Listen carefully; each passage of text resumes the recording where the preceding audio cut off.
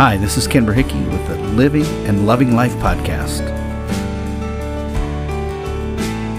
Come, oh come, let us worship the Lord. Good morning. It is Monday morning, September 13th, and I had a wonderful weekend in Beloit, Wisconsin. I had a chance to sing and share at the Overflowing Cup Coffee House.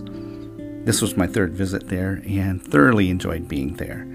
It was a great weekend. I'm looking forward to going back whenever the opportunity provides itself, and of course, praying for more opportunities to share. This morning I want to begin with a passage from the book of Psalms. Psalms is one of my favorite books in the Bible. I'm a musician, so it kind of makes sense, if you will.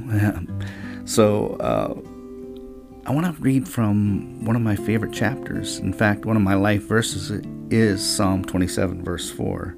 But today I'm going to read from Psalm 1. And this is from the Amplified Version, by the way.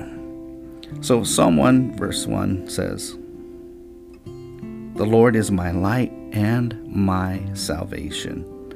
Whom shall I fear?" So, in the midst of the darkness that is surrounding us in the world today, the darkness of unanswered questions, of oppression, of anxiety, in the midst of all that, God is our light.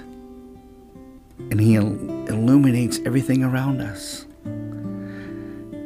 He is also our salvation, meaning that He will save us. It continues on, and it says, "The Lord is the refuge and fortress of my life. Whom shall I dread?" So God is our refuge, our fortress. He surrounds us, and He protects us, and He keeps us safe from all the things that are coming against us in this time, in this season of life. We have nothing to dread. We have nothing to fear because God is with us. So as you go into this new day, keep that in mind. God is with you. You're not alone. He surrounds you with His goodness. He leads us and guides us. That's a good word. I wish you all God's best. Remember, life is a gift.